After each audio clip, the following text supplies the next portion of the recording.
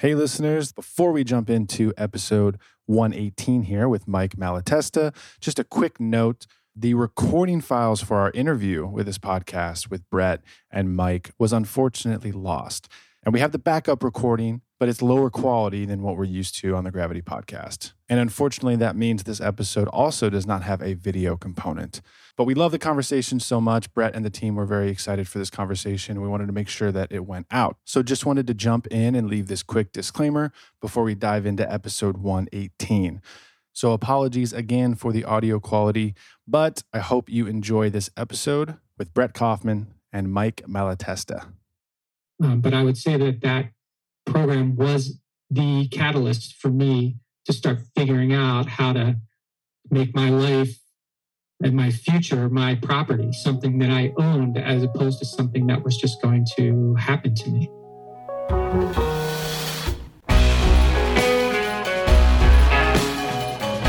Today's guest is Mike Malatesta. Mike loves supporting and helping entrepreneurs bring their dreams to fruition, break through barriers, and achieve massive success. He has lived in their shoes since he was 26 and understands the roller coaster that they are on. He knows the excitement, pain, grit, and mistakes that come with every entrepreneurial journey. He has helped start, grow, and sell 2 amazingly successful waste management companies. Mike considers himself a servant leader with a proven talent for developing exciting vision and mission initiatives. He then builds the teamwork, talent, and systems necessary to execute the desired result. Okay, we are here with Mike Malatesta. Mike, thanks for joining me on the Gravity podcast. Great to be here, Brett. Thanks for having me on. Yeah, my pleasure. So let's start at the beginning. Tell me a little bit about kind of early days, the family dynamic and childhood that was yours. Yeah, I had a great childhood. I lived in a very small world, though. Before I was 10, we moved 4 times, but only a couple hundred yards, it seemed like each time. And the last time, Brett, was actually 8 houses down from where I lived. And we moved everything with my dad's pickup truck, and we sort of carried the rest of it. Me and my 2 sisters and my mom, we carried the rest of it up this street. So it was a small world, but a very nurturing world. This was outside of Philadelphia, in Havertown, Pennsylvania, actually. And I'd say that for me, I guess normal would be the word I would use. We went to Catholic school and, went to church and grew up, in a neighborhood where everybody lived sort of close by, really, as I described with our moves. And had a lot of friends and, did sports. And also, I acquired a love of trucks at a very young age, like when I was around 4 years old, actually.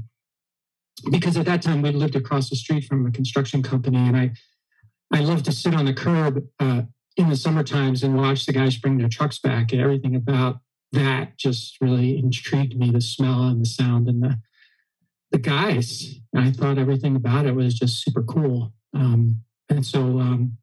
That got in me early, and I put that to use later in my life. But that's the beginnings. Yeah. Okay. So that's interesting that you can really, really recall that, love of trucks. And so, I'm kind of curious, tell me more about kind of what else you were interested in, excited about, kind of what life was like as you start to kind of move into your schooling.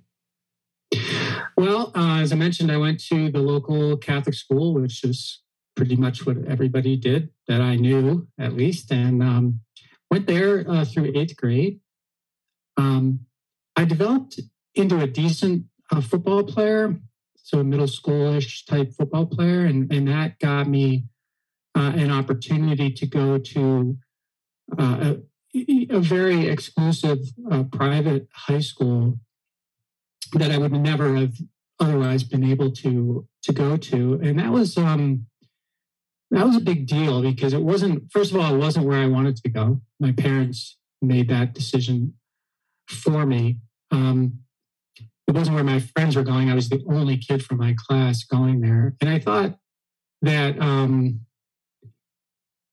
it was just something I didn't want to do. And when I got there, I was behind because the kids most of the kids there had gone there earlier in their schooling as well, Brett. So they were from an academic standpoint, they were well ahead of me.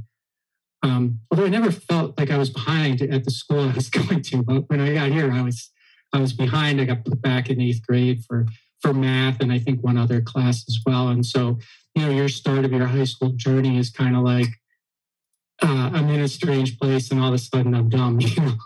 So, and that was me projecting that. Of course, no one else was projecting that, but that experience turned out to be one of the best experiences for me in my life because it as I mentioned, it put me around people and in an environment that was very foreign to me, people with way more money and resources and, quote unquote success in their life than we had at our little place. And that was intimidating. The academics were intimidating, but on the field, there was no difference. So on the field, there was no difference. And so I began to understand over time that there wasn't a difference between us as kids. We just came from different places. And by the time I graduated from that school, I was fortunate to be co-captain of the football team.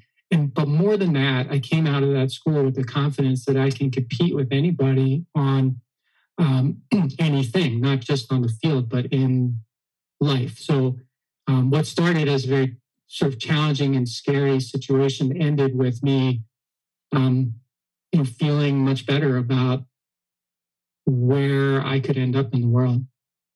Yeah, I mean, I know that you're probably using those lessons today. You've, mentioned how, they were incredibly impactful in your life, which, oftentimes these kind of childhood experiences really can be life-changing. That's kind of why I like to hear the backstory. And certainly there's a lot to learn about new environments, taking on stories about, intelligence, and then, maybe kind of proving to yourself and potentially others that, in fact, you're capable and, have success. Yeah.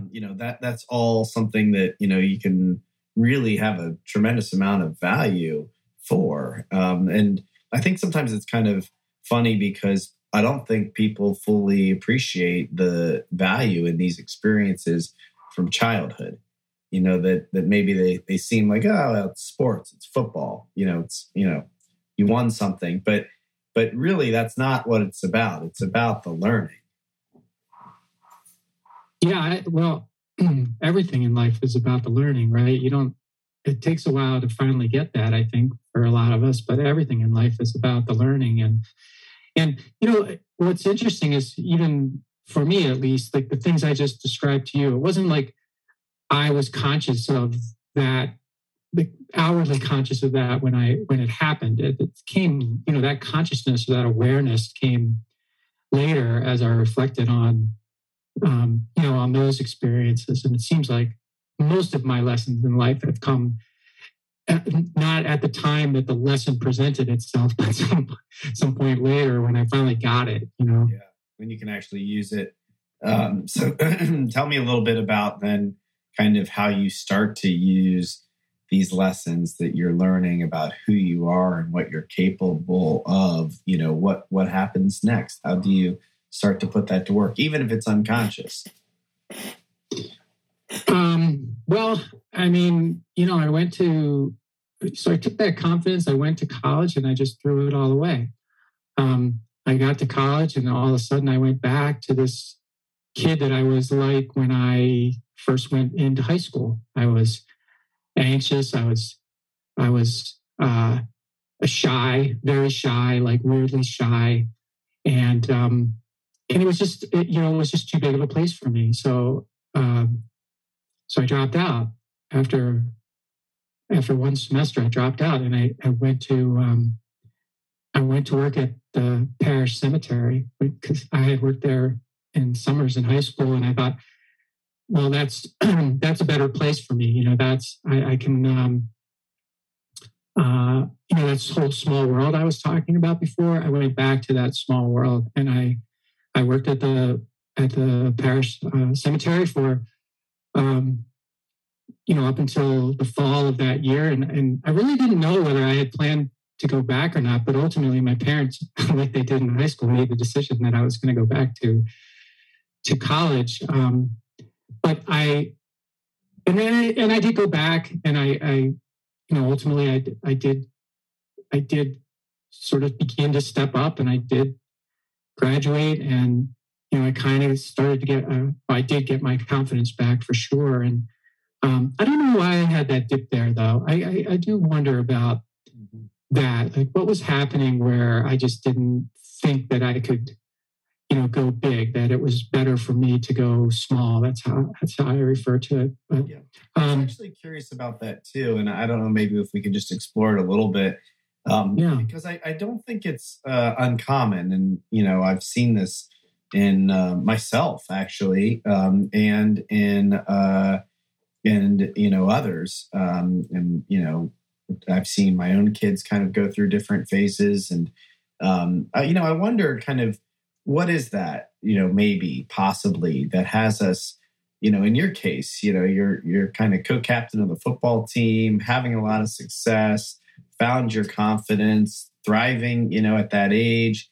And then you go off to college and you find yourself, I'm going to say insecure, but maybe, you said shy and really lacking confidence and, not feeling like, you can do it, to the point that you're like, I got to get out of here and go back to something small or comfortable or right, where you're not necessarily maybe, forced to be in some challenging situation.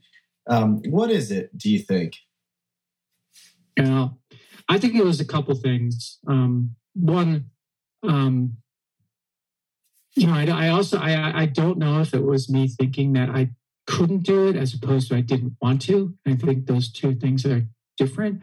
I was supposed to play football. I was supposed to show up for camp, and I decided over the summer that I wasn't going to do that. The coach was not happy about that, and I don't think I was either. But it was just a decision I sort of made on the spur of the moment, and so I think that had something to do with it. I had a girlfriend at the time, and I think that had something to do with it. And I also, I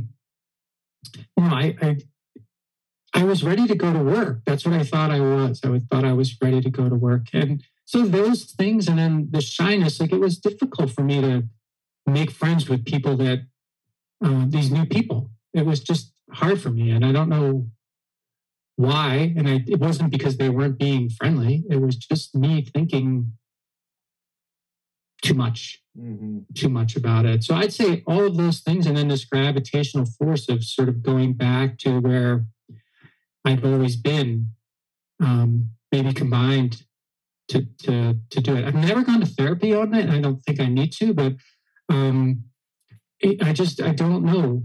I don't know why. Yeah. And maybe there isn't, an answer for you, or maybe there isn't one, that applies to, some general population. But maybe there's something in there that's just a part of a conditioning, that it's either societal or something that maybe kind of gets into the body from a young age that has you kind of default to a way of being in scary situations or in, environments that are really new and, big.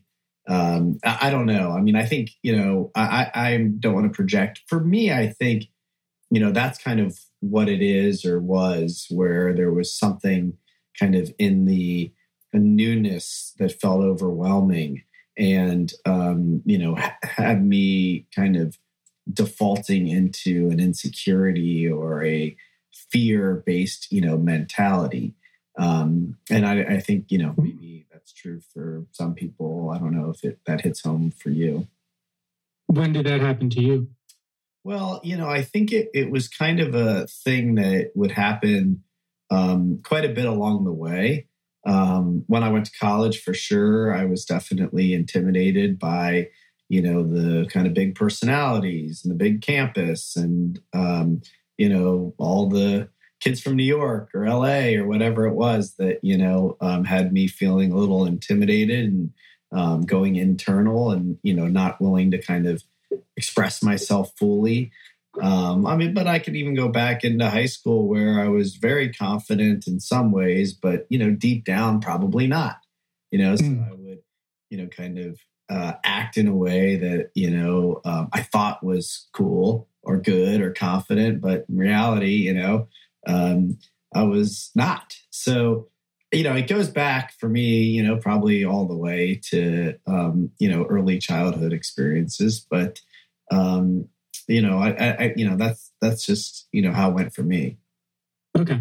Well, thanks for sharing that. I'm just curious. Yeah. Well, I think it is an interesting thing because, in your case, you described that your parents sort of made the decision for you. And that's a whole nother subject by itself. When you're a parent, do you make decisions for your kids because you think you know what's best? You might actually know what's best, but you might not too.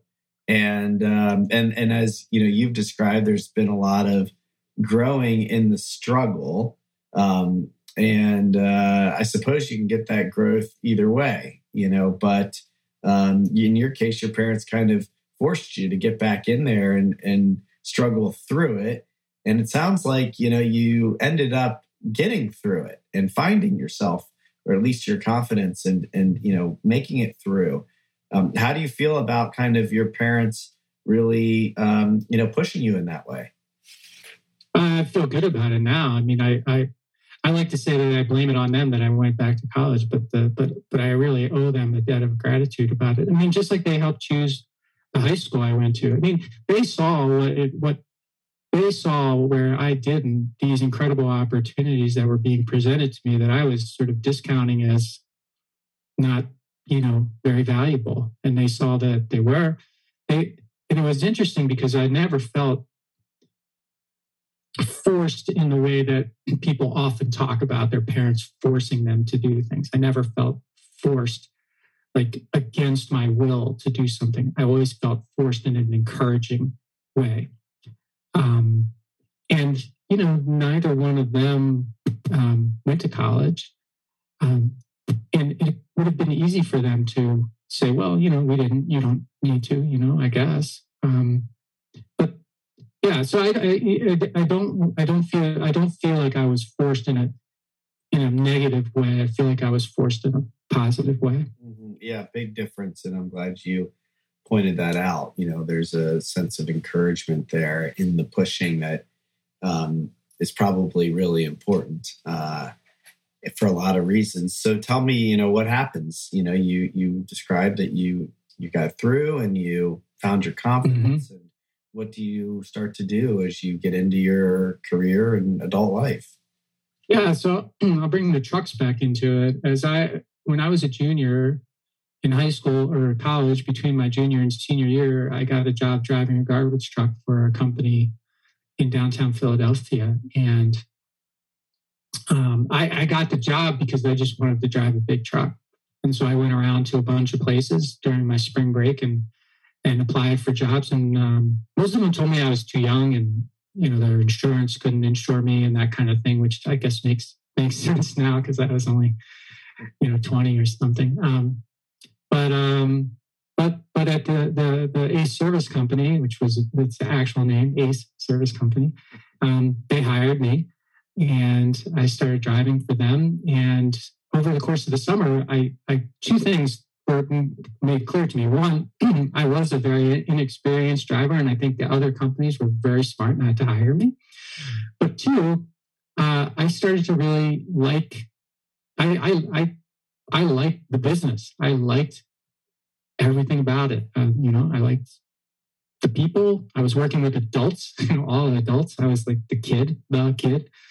And I liked the business. I liked the, what we were doing. There was purpose to it, meaning to it. Seemed like there was profit to it. And I thought to myself, well, this is maybe something I would want to do.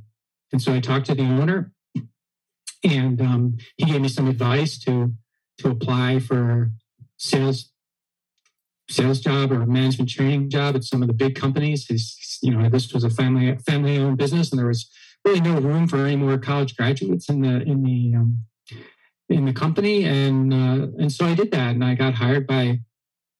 Before I graduated the next year, I got hired by one of the biggest trash companies in the world at that time as a management trainee, and I loved it. I loved what I was doing. I started in Detroit, and then I moved, 4 or 5 times in 5 years, and ended up in Milwaukee. I was moving up. I basically had this attitude. I would just say yes to everything, and I was not 100% confident, of course, at that time. But I was confident enough to know that saying yes was a good thing. I'm kind of curious about that for sure, but also kind of backing up. Your love of what you're doing, and what was it that you loved about it? You're not necessarily, unloading trash cans. And maybe you were, when you were getting started, but, I'm kind of struck by working both in the cemetery and then, in the waste industry. You're talking about, love, and I get, you're advancing and moving, forward with a career, nothing wrong with any aspect of being in, waste management, but it might not be for everybody. And, you're describing a love for it. It sounded to me like you really love the cemetery work, and your kind of mindset of saying yes to everything. Can you just elaborate a little bit on kind of how you found love in that work, or what was it that you loved about that work, and, why say yes to everything? Yeah. So, first of all, the love for the driving job, it was a very grown up job for a kid. You'd come to the yard, you'd get a ticket, to go with a large dumpster and swap it out, let's say, at a construction company, and you'd go, and it was just operating in an adult world with a lot of autonomy. I wasn't working somewhere where someone was telling me what to do every single second of the day. I was just like, here, go do this, come back with it, dump it, I'll give you another one, you go do that. And just the whole part of it, even driving and navigating and negotiating and positioning, all that stuff, just for whatever reason, Brett, it made me, gave me dopamine, I guess. And then when I got hired in a corporate job, I was, what was great about it is the company that hired me as a management trainee this was like a brand new program for me, and they didn't know what to do with me. So they sent me to these various places, and the managers decided what I was going to do. And I just felt like, if I really want to learn a business, this is the best way to do it, because I don't have a sole job. I'm being given different jobs all the time.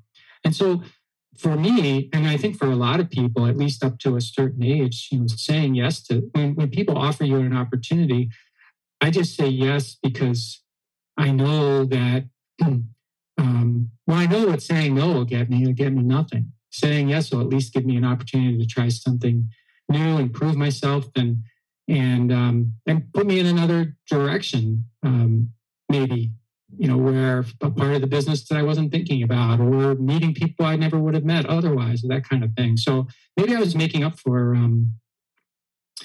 the saying no that I did in college at the beginning. I don't know. Well, it requires some confidence and some real freedom and peace in making the decision to say yes. I mean, for me at least, I can have a lot of resistance and indecisiveness and challenge in saying yes to things that are challenging. There's a real, one of my favorite books is Michael Singer's surrender experiment, where he essentially surrenders and says yes to everything. And it's the story of his, life and saying yes. There's a lot to say for that. It's just not that easy, too, to kind of really let go to that. Now, it gets easier as you go when you see it working. So tell me about kind of how that did work for you as you start to keep, saying yes, and you're moving up. What happens? Well, it worked well. I mean, like I said, I was moving up. Moving around. I became the youngest divisional vice president in the company at the time. And I thought, well, maybe one day, maybe I could run this company. And about 5 years in, on St. Patrick's Day, 1992, my boss gave me a call and said he wanted to come and see me. He was like a couple hours away is where his office was. And so he came up and saw me that afternoon and he fired me. And I didn't really know what to do with that because, I didn't see it coming. And then I started to question all of these things about myself. But more than anything, I thought, my gosh, that makes me like a loser. I had never been fired from a job before.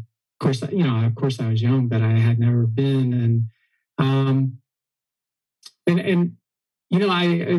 I took that and I said, well, what do I do about this? And my immediate reaction was to get another job because that's what you do, or that's what I thought I should do. And so I was very stung by that, but I went out and I got another job about a month later.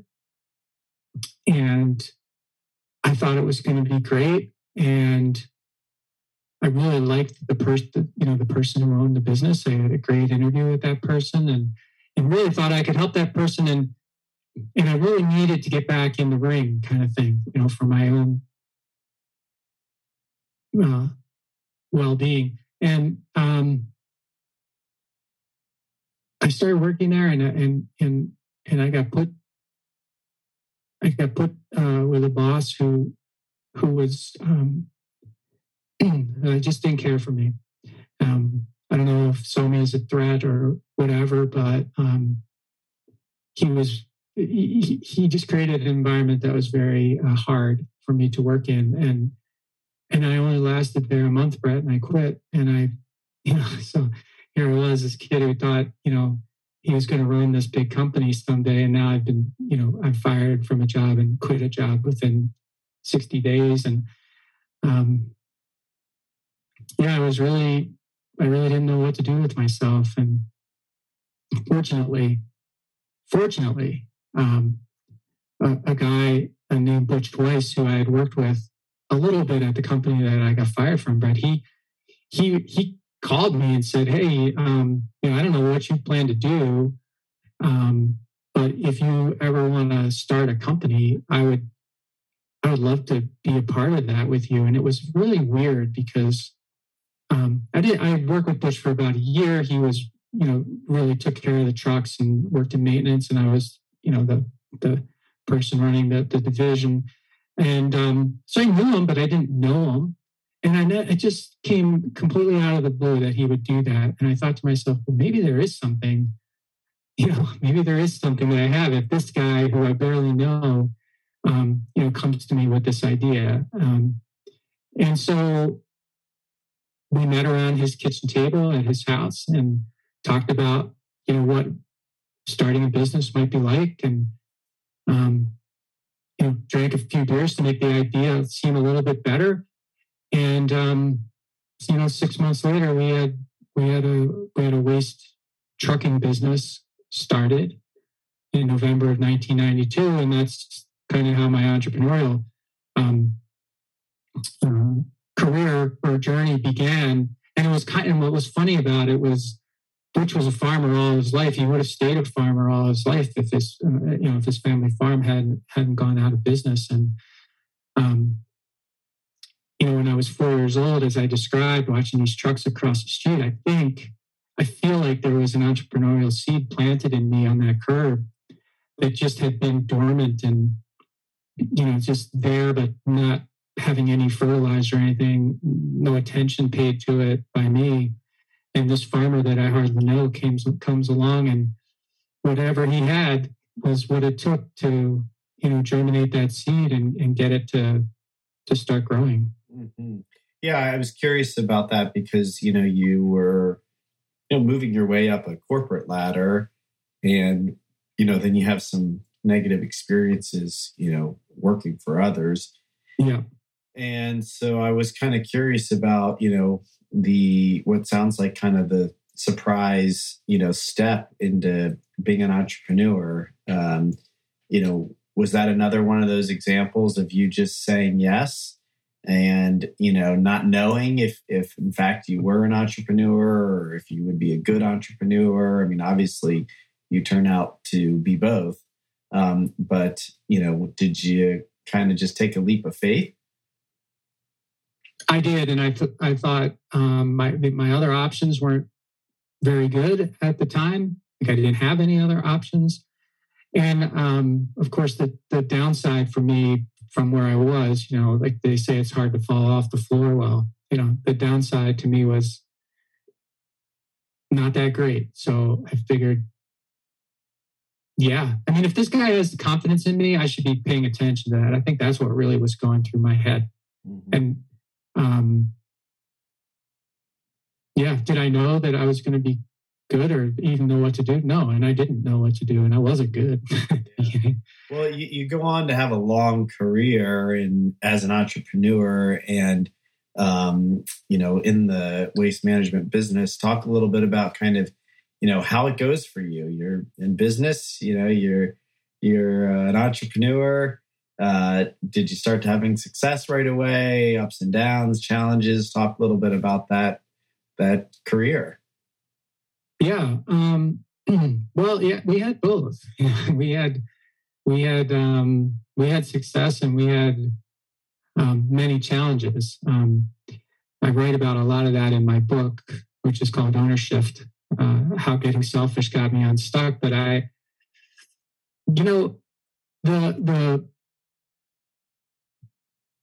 by most accounts, I think people would look at our business and say it was a success because financially it was a success, and outwardly it appeared to be successful, and it was successful.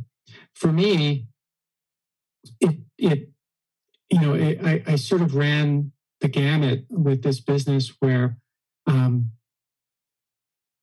for the first few years, maybe the first 5 years, it was just about doing everything that we needed to do to survive.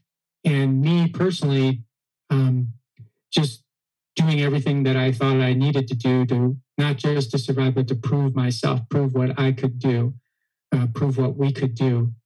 And that gave me a ton of energy, Brett. And I just really liked it. And I didn't mind any of it. And then after a while, as the business grew and we added people, and we just it was getting to be a decent sized business. And I was what happened to me was I didn't keep learning. I had no playbook other than the one that I had when I started. Just work and grind and do all of these things. And at some point, near the 10-year mark or so, the things that had given me energy all along were now just pissing me off. They were just, I didn't like them, but I didn't know what to do about them.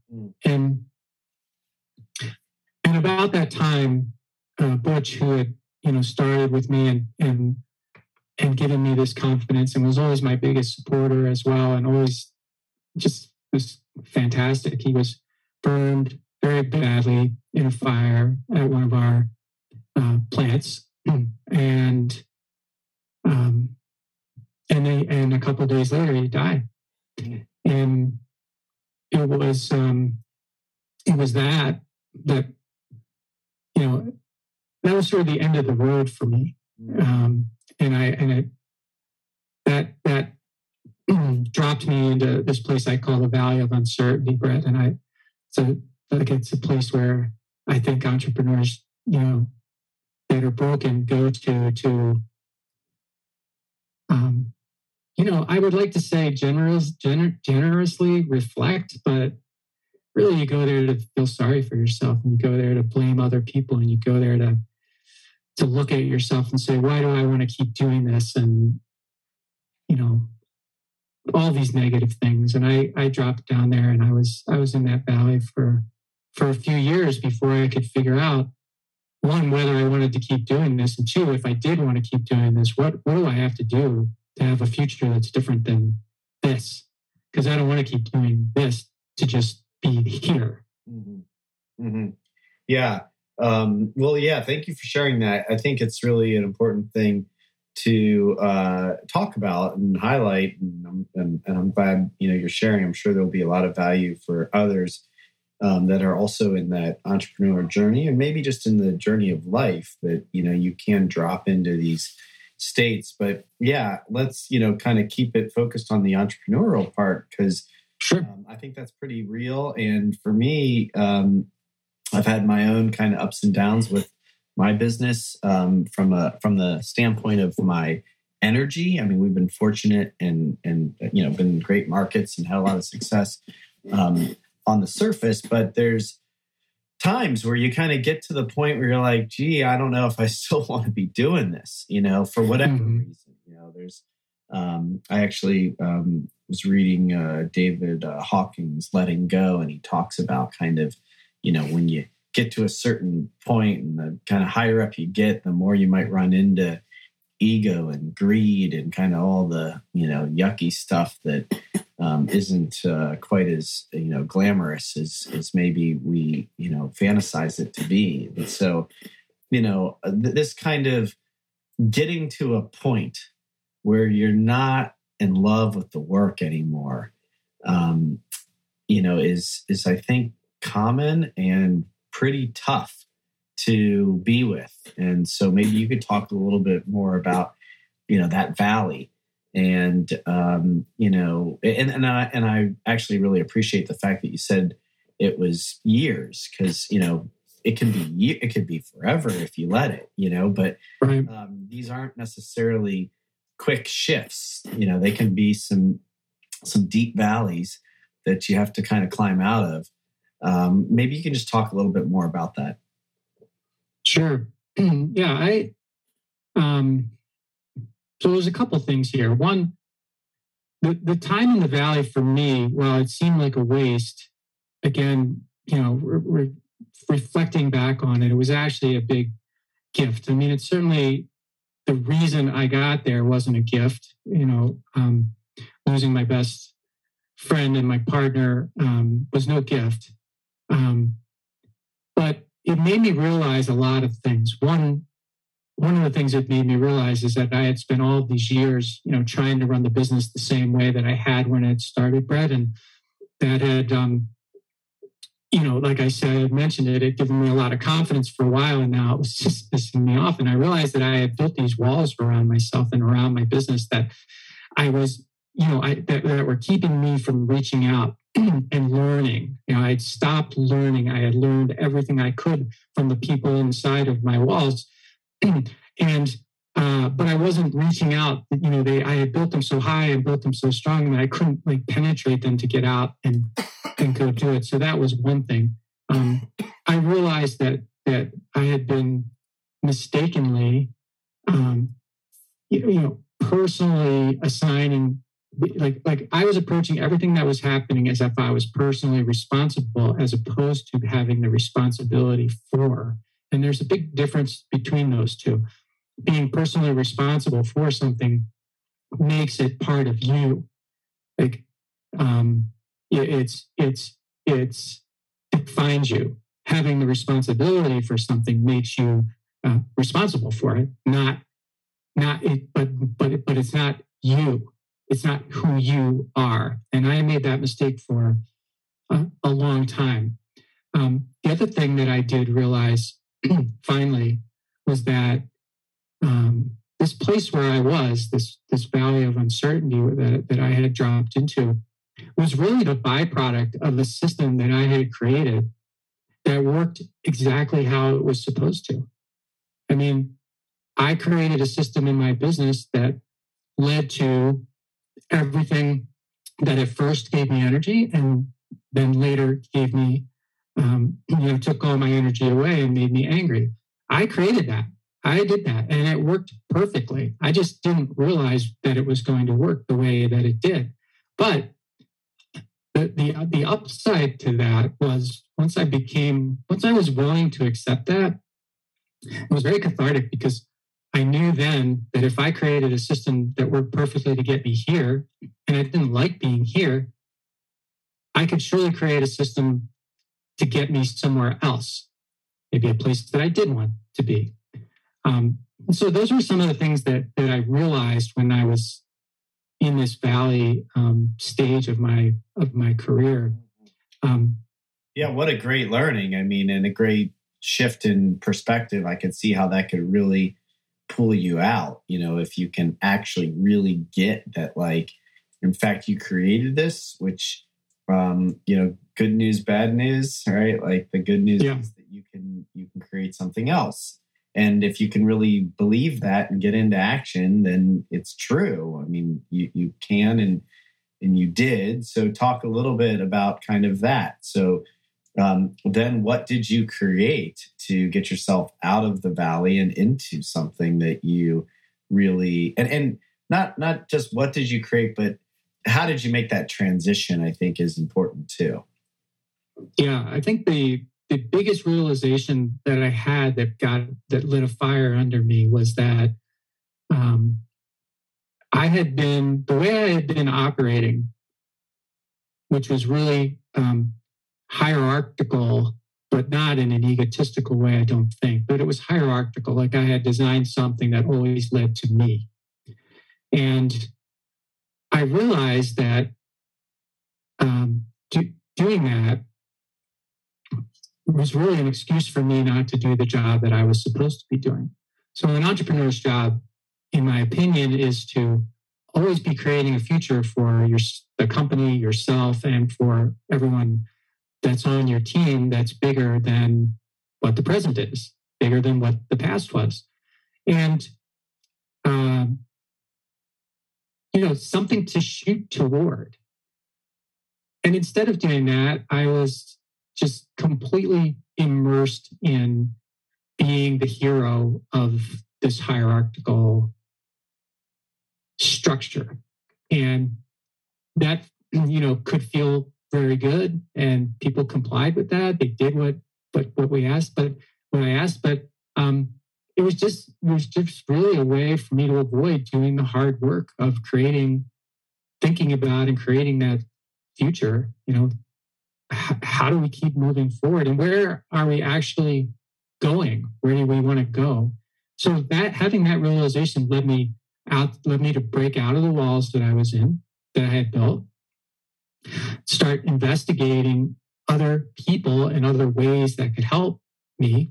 And it sounds silly because that seems so logical. Like everybody knows they should be doing that. But boy, my personal experience and my experience with a lot of entrepreneurs is that it may seem obvious, but they're just not doing it or doing it well. And I went to a breakfast meeting, and there was which I never did, but I went, and there was a guy there who owned, the speaker was a guy who owned a really high-end restaurant in town and still does. And so his name is Johnny, and Johnny was talking about his career, kind of like what you were doing, taking me through my childhood, how'd you get in the restaurant business, all that stuff. And then he got like really quiet, and he sort of like had this real low voice, and he started talking to us about how he got to a point that felt like where I was, where he didn't know what he was doing anymore. He didn't know whether he wanted to keep doing this. And he heard about a program called the Strategic Coach from a friend of his. And he said, the guy, promised me that if I got into this program and I worked at it, I would learn how to become a better entrepreneur. I would learn how to build a better company. I would learn how to take care of myself. so that I could take care of the business. When he did that, it felt like I was the only person in the room, that like he was just talking to me. I call him a messenger. He was like a messenger that came to me, and so I signed up for that program right away that afternoon. And that was my first step. Strategic coach was my first step in really getting an education in what being a good entrepreneur is about. And I would say that I'm not in the program any longer, but I would say that program was the catalyst for me to start figuring out how to make my life and my future, my property, something that I owned, as opposed to something that was just going to happen to me. Mm-hmm. Yeah, I think we were connected in now I'm thinking about it, by Justin. Oh, Justin. Okay. Yeah. So we have that strategic coach in common, and certainly it was incredibly impactful for me too, and kind of in a similar way where somebody just said, hey, I think maybe you could benefit from this, and I said yes. A lot of learning. I mean, for me, when I went to coach, one of the biggest things I learned, because I actually was there for one thing and got something entirely different. I was there for a time management system. I found myself, struggling to keep up with meetings and email. And that's all I was looking for, was like, I don't know how to manage my email and like my calendar. And somebody said, oh, I heard this coach thing has this time management system, which of course they do. But mostly what I learned was about, me and how I wanted to organize my life and my work, and how I could, find the love and joy in that work. And, I've also been the beneficiary of, good coaching outside of coach too, and mentors and advisors and therapists. And so, all of that's kind of been impactful in helping me, create my life. But coach was a big part, of course, for sure. No question. So talk a little bit about then, what happens for you and maybe, the work that you're doing now. I want to make sure, before we run out of time, that we really start to, get to your current work. Yeah, sure. So just to finish up that story, I as a result of being able to get out of the valley, I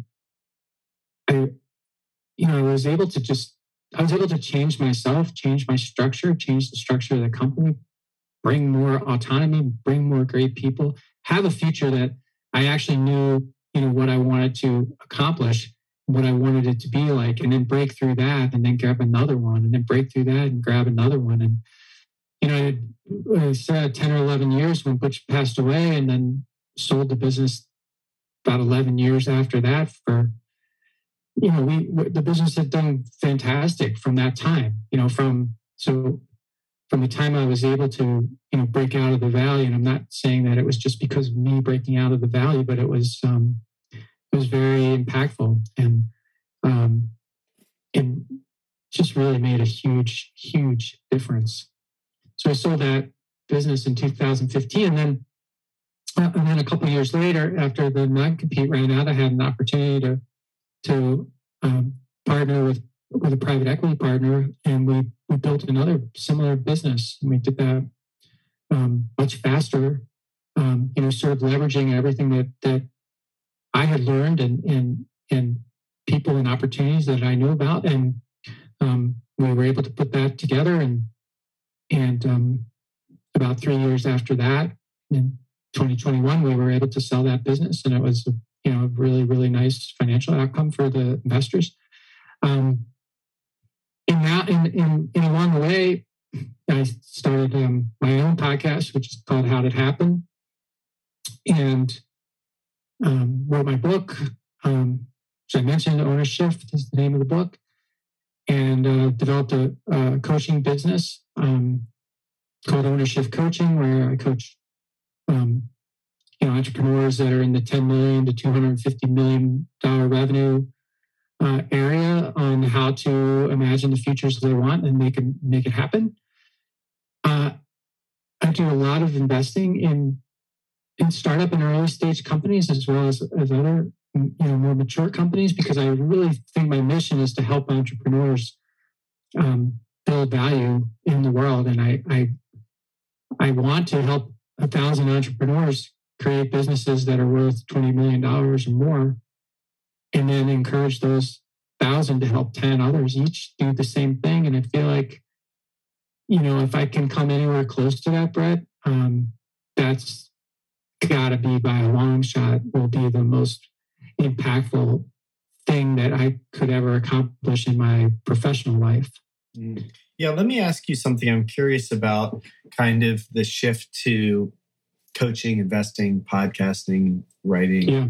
I mean, we have a lot of similarities there, and I'm doing a lot of the same things with my own kind of nuanced approach to how I want to be impactful to other people and to the world. But we share a desire to make a difference, and doing it in part, at least for me, through others, as opposed to solely in the context of my own business. So I'm curious, you are an entrepreneur, and you have had several entrepreneurial efforts that have been very successful.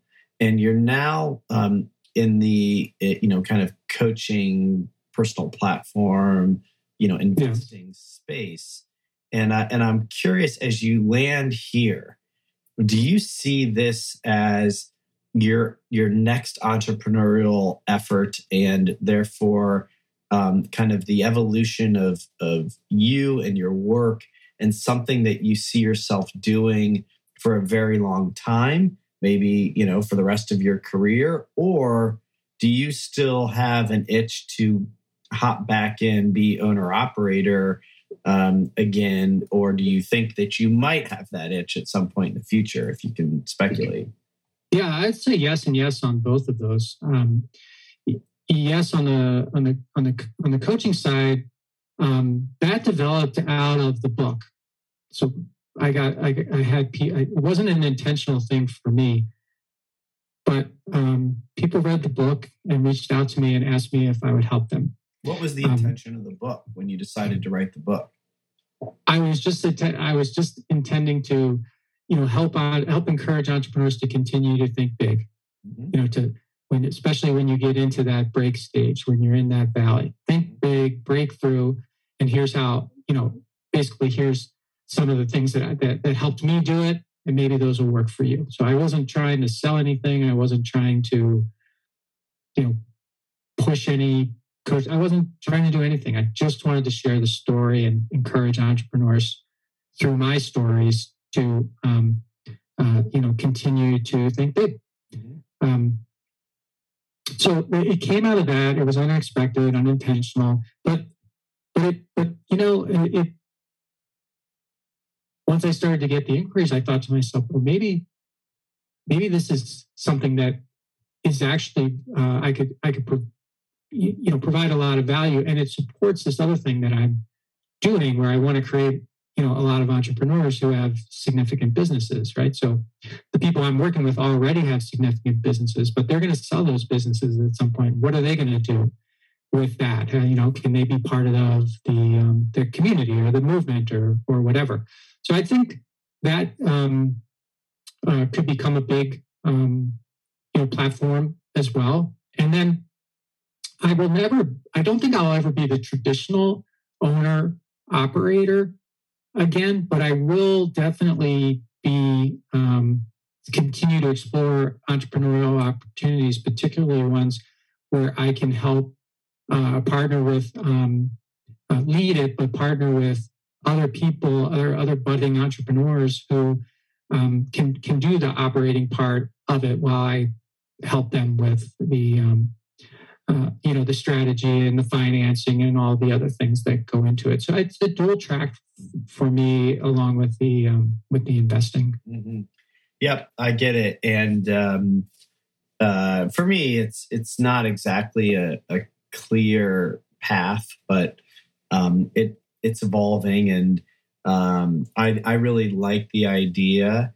We'll see if the results are there or not, but I like the idea of, investing and advising and trying to add value and contributing and, really benefiting from the contribution, seeing someone else win and getting to be a part of that win, both financially and kind of spiritually, it feels like something that you could do endlessly. It's not the same sort of, for better or worse. I've also had friends who've tried this and said, the entrepreneur only really calls when they think of it, and you got to stay in front of them, and that's work, and they don't always really want to hear what you have to say because they're entrepreneurs and they want to do it their way. And so, some of my friends have kind of jumped back in and said, I just want to do it, and I'm going to do it my way and do it differently this time. And so, we'll see kind of how it, unfolds for me, but I like the idea a lot. And, it's kind of fun to hear somebody else taking a similar path, and, maybe we'll trade some deal flow, or, kind of collaborate in a way where, our communities are, supporting each other. Yeah, we can evolve together on this. Mm-hmm. Yeah, great. Well, Mike, this is great. It's a great story for me to hear, and just kind of as I go through my own journey. And that was actually the start of the podcast for me, was just the joy of picking brains on life and having good, deep conversation, which I always learn from, and then hoping to share that with others. So we'll make sure that people know how to find you, ownership coaching, and your book, and any other materials that you want to share. But I'll give you a chance to share any final thoughts.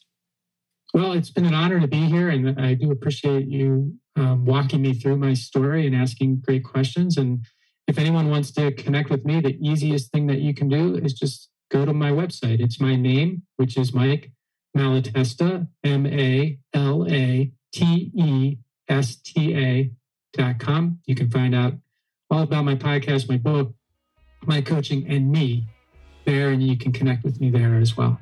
Great. All right, Mike, thank you. I really appreciate you taking the time. My pleasure.